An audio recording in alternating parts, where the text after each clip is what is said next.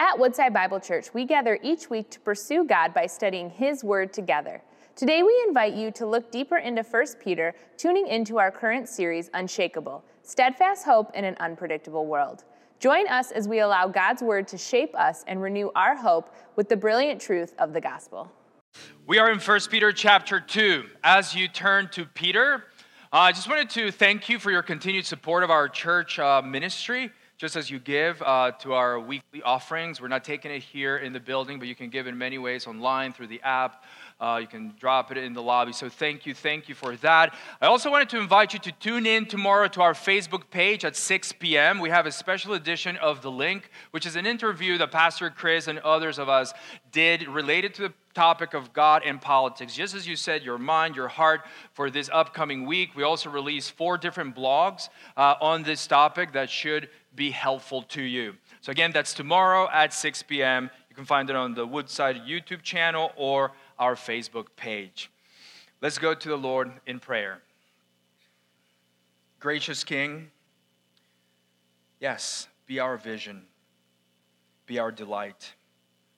Calm our anxious hearts as Jesus calmed the storm with a word,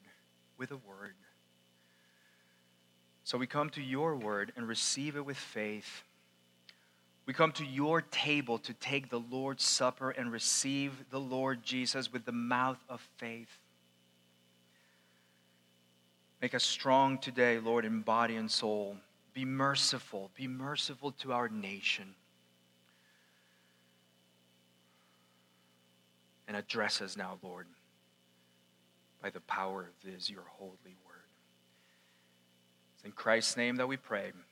Amen. 1 Peter chapter 2, we are in verse 13. The apostle writes, "Be subject for the Lord's sake to every human institution, whether it be to the emperor as supreme or to governors as sent by him, to punish those who do evil and to praise those who do good. For this is the will of God, that by doing good you should put to silence the ignorance of foolish people. Live as people who are free, not using your freedom as a cover-up for evil, but living as servants of God. Honor everyone, love the brotherhood, fear God, honor the emperor." The word of the Lord. The balance of power in heaven will not shift one iota to the right or to the left based on what happens on Tuesday, November 3rd. But what about in your heart? If your candidate wins, nothing has changed in the balance of power in heaven. If your candidate loses, nothing has changed in the balance of power in heaven. So let me bring you back to the slide that we started with 6 weeks ago. We've been talking about the nations and the kingdoms of the world and how they're doing one thing. They're advancing their own agenda while God's kingdom is advancing God's agenda, which is to fill the earth with the glory of God as the waters cover the seas. God is doing this through the king's death, which is the death of Jesus Christ, because that's the power and wisdom of God's kingdom. And he's doing this through the king's word, which is the way that the king's power and wisdom are spread throughout the earth. We also talked about our dual citizenship and how we have one in heaven and one on earth, but only one of them is eternal, our citizenship in heaven. And so whatever is happening with the kingdoms of the world, and most closely home for us, whatever is happening with America, our feelings about it, whether we are happy or sad or angry or scared, should be so dialed down because the kingdom of God in us is so dialed up that we are unshakable. You see, when people don't have the kingdom of God in them, all they're left with is the kingdoms of the world. And so their emotion about what's happening in the here and now is out of control. But if God's kingdom is in you, you're unshakable. This is what I've sought to do over the last 6 weeks because it's what Peter endeavored to do through this letter. To expand in our thinking and feeling and willing and doing and speaking the rule of God to such a degree that the winds of political change around us do not shake us. We are oaks, not twigs. That's what we've been talking about. Today, the sermon takes a turn in a different direction. from previous weeks. See, in previous weeks, I've sought to create some space between your identity as a Christian and your identity as an American, because for many of you, perhaps, those two things have been joined at the seam. And that's problematic, whether you stand to the right or to the left. And so we've talked about how the church is utterly political, but not because we identify or align ourselves with one political party, but rather because we answer to the King of the universe, who has all authority in heaven and on earth, and who promises to restore, to renew all of creation, the entire earth. And we've said that our membership in God's holy nation, which is comprised of God's people globally, means that we have more eternally in common with Christians in Liberia and South Korea than we do with Americans who do not know Jesus. So our membership in God's holy nation should temper our sense of patriotism. And we've also said, following Peter, that we are exiles in our own country. The values, the culture of our own country, of our own culture, should become increasingly and feel increasingly foreign to us as we grow to identify with Jesus and his people. And so, our enduring home and citizenship are in Christ. By and large, these are the things that we've been emphasizing, but today we're taking a turn.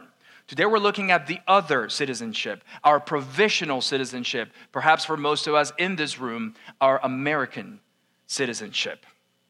You see, in light of everything that we've been saying in the last 6 weeks about our true home, about our imperishable inheritance in the heavens, you might perhaps think that our American citizenship, for that reason, does not matter, and you'd be wrong. This is one of the great, amazing paradoxes of the Christian faith. There is no message or philosophy more radical than to say that we follow a man who walked the earth, who is also God, who has all authority in heaven and on earth, and who's coming back to settle all accounts.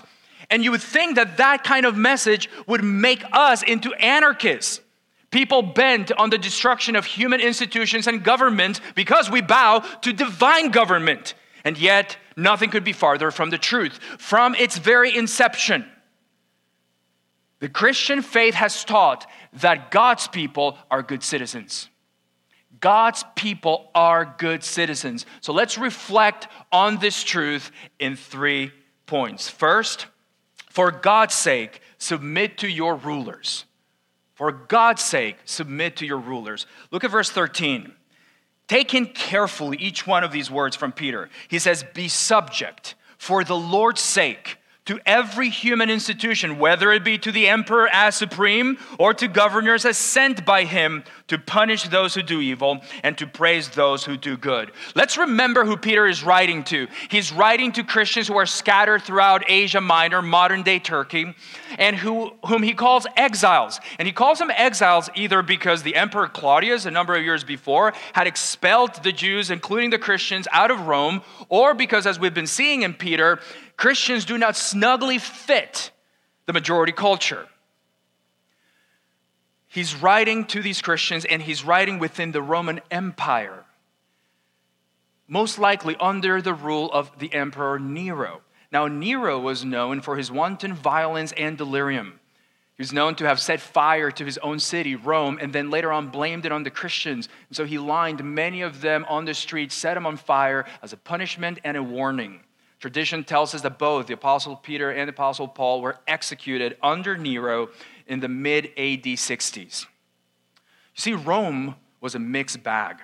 They imposed order wherever they went, which created the conditions for upward mobility, for greater trade. They built some of the most impressive roads in all of history, which opened up the way for more markets and more travel. It's one of the reasons that the gospel message was able to spread so rapidly and freely. They suppressed piracy and made sea travel much more safe. They also, during times of crisis and disaster in the provinces, Rome would come in and provide assistance through tax relief, building projects, water supply systems, and so forth. And so there are many ancient writers that eulogize Rome's ability to bring about this unprecedented prosperity, la pax romana, the Roman peace. And yet, at what price? At what price did this peace come? Rome was ruthless. mighty in war, submit or die. They levied taxes, they traded in slaves, they lined the roads with crosses so that would-be rebels would take notice that rebellion would not be tolerated but squashed. They put to an end a number of Jewish rebellions in the centuries before Jesus. Then they killed Jesus. Then in the year AD 70, they destroyed the Jewish temple. They killed the apostles and thousands of Christians in the 2 centuries that followed. They believed that the Roman emperor was a son of God. So you and I have never been under the control or violence that Rome exerted. And it's within that political context that Peter writes to the Christians and says, be subject for the Lord's sake to every human institution, to the emperor as supreme, and to governors as those sent by him to punish wrongdoers and to praise those who do good. That is very challenging. And so let's learn some things from that text today. One of the things we can learn here is that governments have legitimate authority, although it's not ultimate authority. Peter tells us here, be subject to the emperor and his governors. For us, it would be subject to the president and every branch of government. What's their role? Very simply, he says it's to punish wrongdoers and to praise those who do good. Now, in the letter to the Romans, the Apostle Paul talks about government as well in chapter 13, and he says that no authority comes except from God, and that governing authorities are God's servants for our good. Now, here's the thing. Both Paul and Peter are writing from within the Roman Empire. They've both seen and know the abuse of power. They've seen government punish those who do good and praise wrongdoers. And yet they also know that because of the depravity of humankind, apart from human government, we are left with anarchy and chaos. But because of the depravity of the human heart, there are some governments that are more depraved than others. They're not all alike. And here's where our votes come in. Because you need to be informed by Scripture to be able to cast your vote in the way that you believe honors God in the best way and brings the most good to people. It does matter because not all governments are the same. And yet, they are a gift. Human government is a gift from God to us. You see, governments fall within what theologians call common grace. There is saving grace and there is common grace. Saving grace refers to the salvation that comes to those who believe in Jesus Christ, and that grace is administered through the church. As we preach the word, as we take the elements of communion, as we do baptism. So that salvation, that saving grace belongs only to the people of God. But there's also common grace, which refers to the many blessings that God brings to all people apart from salvation. Gifts like the sun. God sends the sun to shine on the good and the evil, right? He doesn't just send the sun to Christians, Michigan would hope we would have a little more sun, but still, he sends the sun to all of us. He sends rain. He gives us food. He gives us the human mind, which gives us the ability to create a number of things that for the good of humankind. Well, government is one of those gifts of common grace that God bestows on us to restrain evil. And so governments are for our good. Peter said, or rather Paul says that governing authorities are God's servants for our good. And yet, they do not have ultimate authority. They come from God, these authorities, and they are accountable to God. So not one politician will get away with one lie or one evil deed on the just scales of heaven. But we also learn that you can be totally faithful to God and obey your government. So we can be totally faithful to God and obey the government. You see, our two citizenships, the one in heaven and the one on earth, are not incompatible. In fact, Peter says here that it's for the Lord's sake that we submit to the authorities, which means that loyalty to God sends us in the direction of obeying our rulers, submitting to the authorities. You see, there are some Christians that act and speak as if loyalty to God requires that we resist the government. No, loyalty to God demands that we obey the governing authorities. But obedience to the government is not absolute obedience. When the government asks us to do something immoral or to disobey God, we cannot obey. There's a great example of this in Acts chapter 4, when the Jewish authorities in Jerusalem were telling the apostles to stop speaking in the name of Jesus. And so Peter, who wrote this letter, as well as the apostle John, they say, you judge for yourselves whether it is right in the sight of God that we obey you rather than God. For we cannot help but speak about the things that we have seen and heard. So they say, no, we cannot stop speaking about Jesus because this is a command we have directly from God.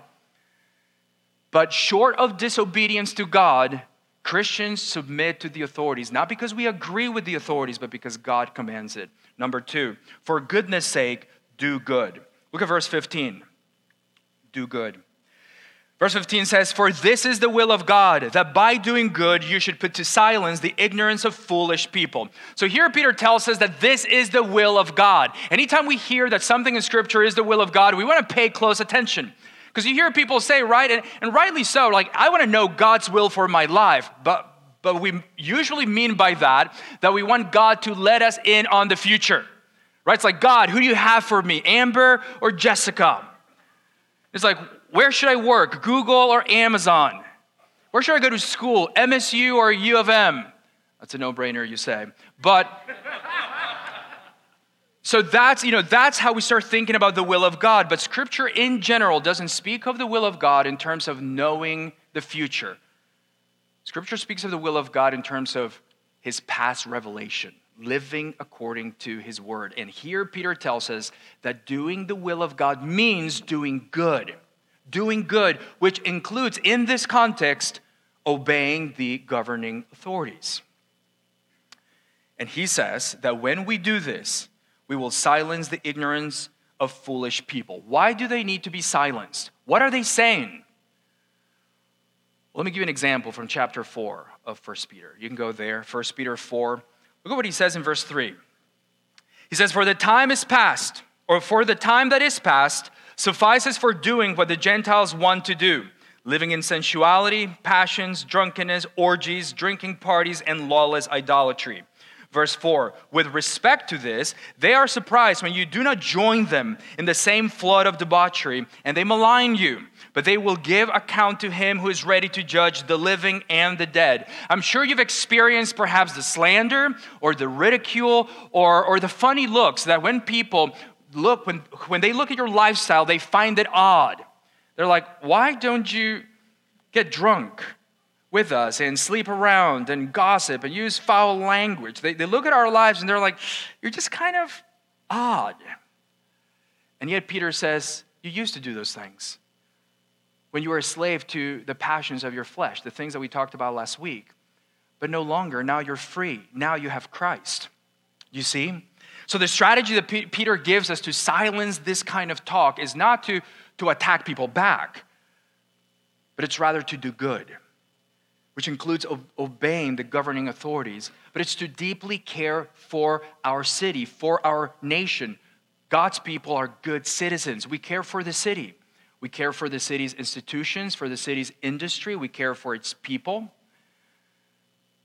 And so that is the call, and it's completely compatible with our citizenship in heaven. So when you come under attack, Peter is a big proponent of winning people over without words, by our actions.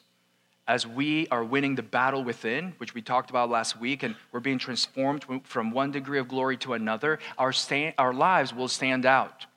There is no other way. There are no shortcuts.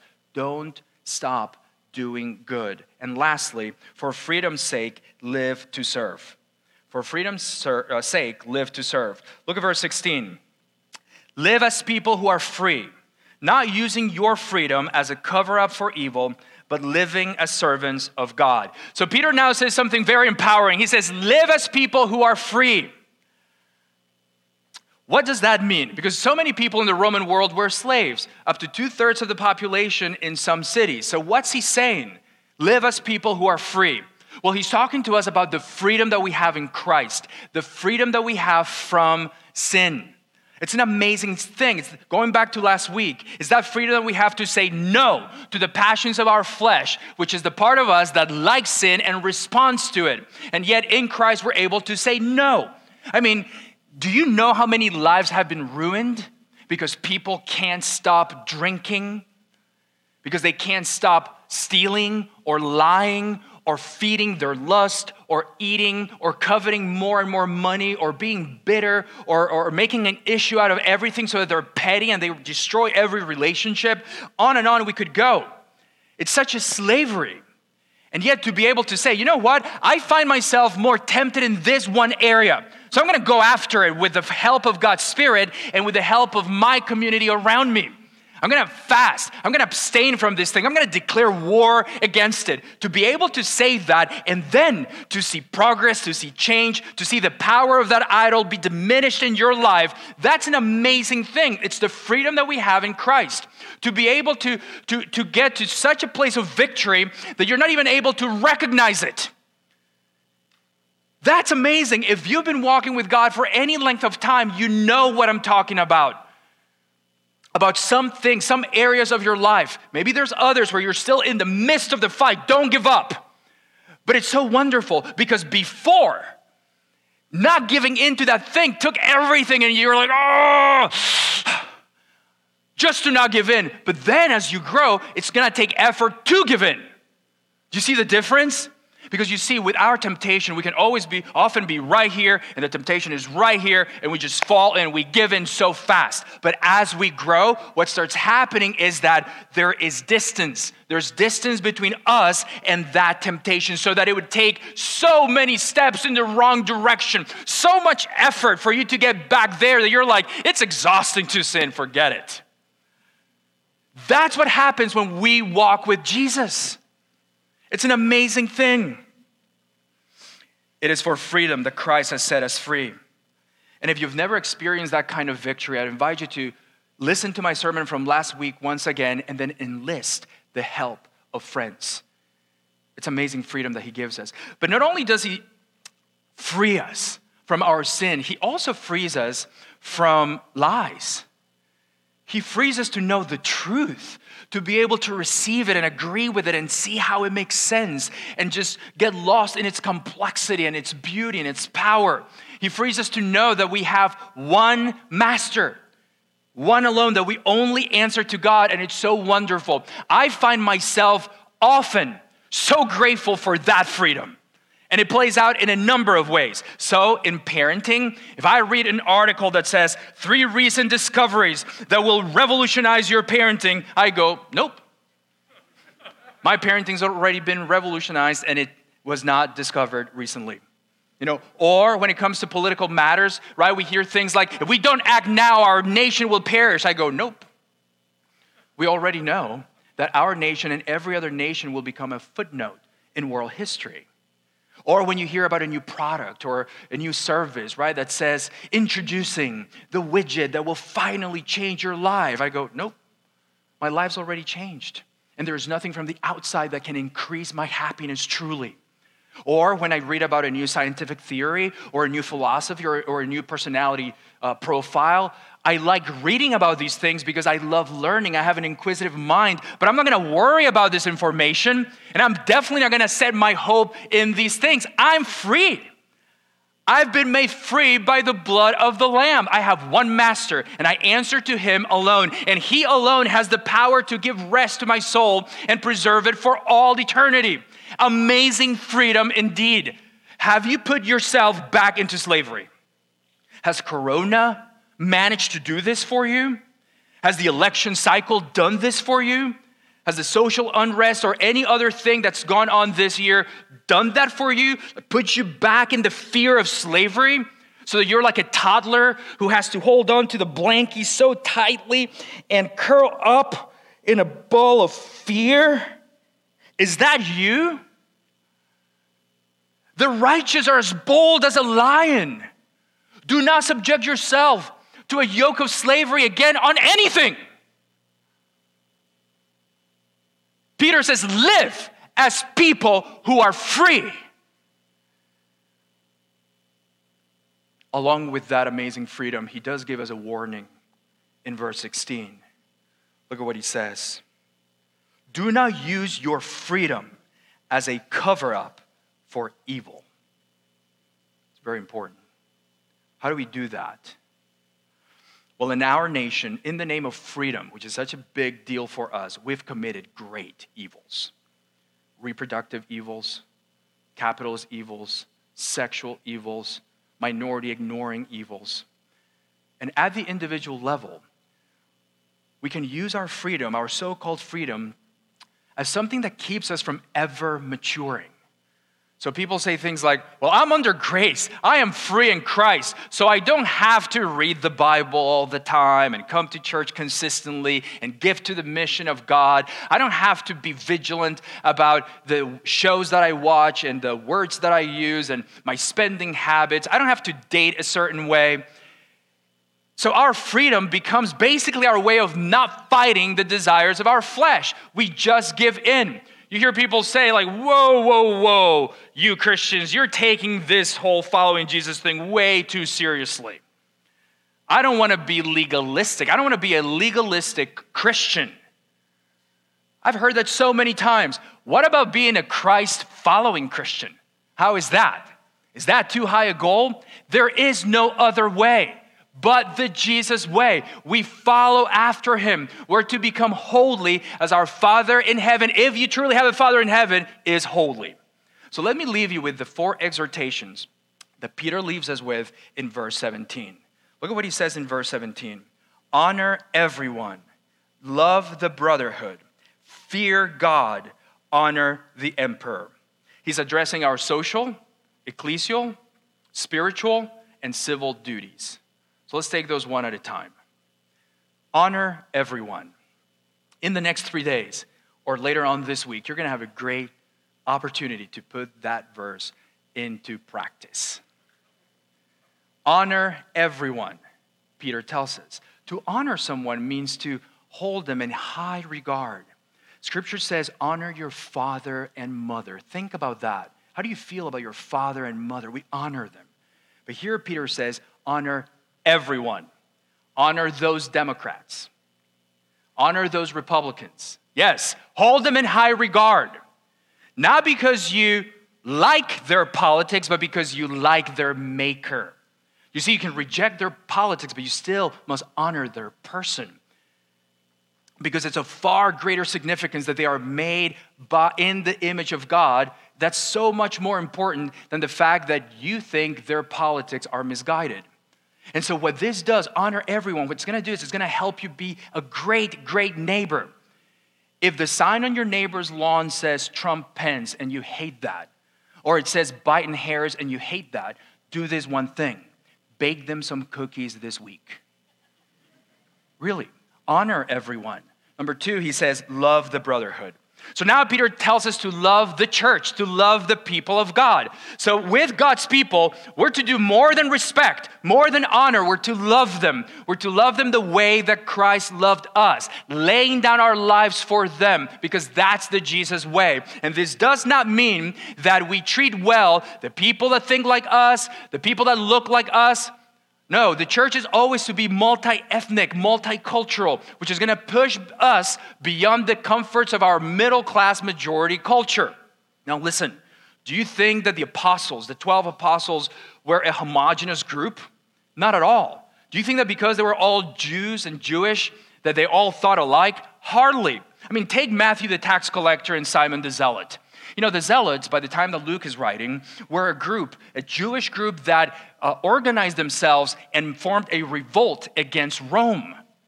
So we can safely assume that Simon the Zealot harbors some pretty intense anti-Roman sentiments. That's Simon. And then you take Matthew the tax collector, who is actually taking taxes from his own people, the Jews, and sending them to Rome. And now these two men are both being discipled by the Rabbi Jesus, the Messiah, who is telling them to love their enemies, to love those who think politically or ideologically different from them, who's telling them to consider others first and themselves last, who's telling them to take the plank out of their own eye first. which takes, how long does that take? The rest of your life. And then you're going to see clearly enough to focus on the speck in your brother's eye. You see how deeply the blood of Jesus runs in your veins will be seen by how you treat your brothers and sisters in Christ who voted in the other guy. You see, when it comes to the family of God, we don't just bake cookies, we shower them with love. So love the brotherhood. Number 3, fear God. Now, don't you love the nuance in Peter's language here? He's telling us to love, to honor everyone, to love the family of God, the brotherhood, and to fear only God. The reason that we can honor everyone, including people who disagree with us, and we can love the family of believers, even those within it who disagree with us, is because we fear only God. We fear God, God alone, which means that we celebrate.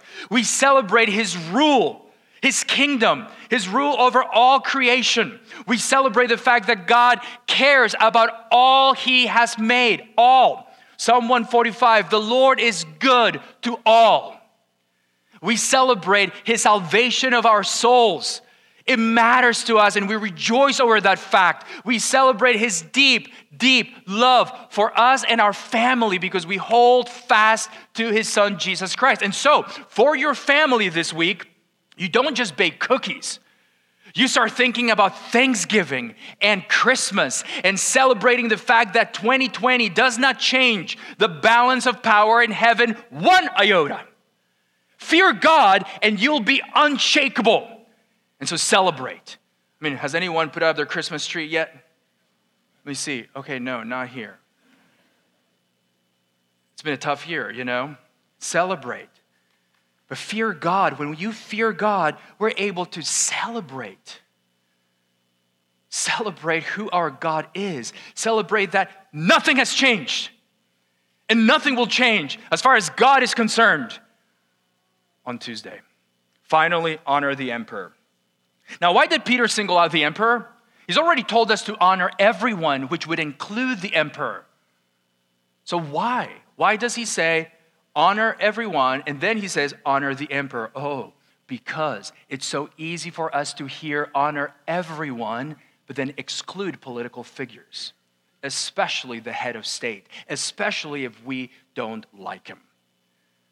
Do you think the Christians in the first century liked the Emperor Nero, that debased killer of Christians and hater of the good? No. And yet Peter says, honor him. Not because he's a good person, but because he holds a good office, an office that is a gift from God to you. The emperor is God's servant for your good, and he will give an account to God for his every action, his every word. Listen to me. For all the ills of America and our political system and our politicians, America, by God's grace, is not Rome, not even close. So honor the president. Among Christians, there cannot be any talk of not my president. Amen. Haven't you loved this series in 1 Peter? Are you unshakable yet? Are you an oak or a twig? I mean, we live in Royal Oak, for goodness sake. Not Royal Twig. Who would move into Royal Twig? We're oaks. Are you going to emerge from 2020 more radiant than ever before? Remember what we learned last week, that no one and nothing from the outside has the power to touch our soul, to destroy it at all. Our soul is secure. We could be going through the most devastating events, the most heartbreaking events, as many of you have this year, and your soul be free and secure in the love of God. That's what we celebrate. That's the victory that we celebrate as we take the Lord's Supper, the bread, symbolizing the body of the Lord, the cup, symbolizing his blood shed for our sins. This is the victory that we're about to celebrate. So let's prepare our hearts to receive him. God's people are good citizens. Let's pray. Thank you for joining us as we study God's Word together. We would love to hear how God is moving in your heart and get you connected into the Woodside Bible Church family. Head to woodsidebible.org/connect to introduce yourself to us today.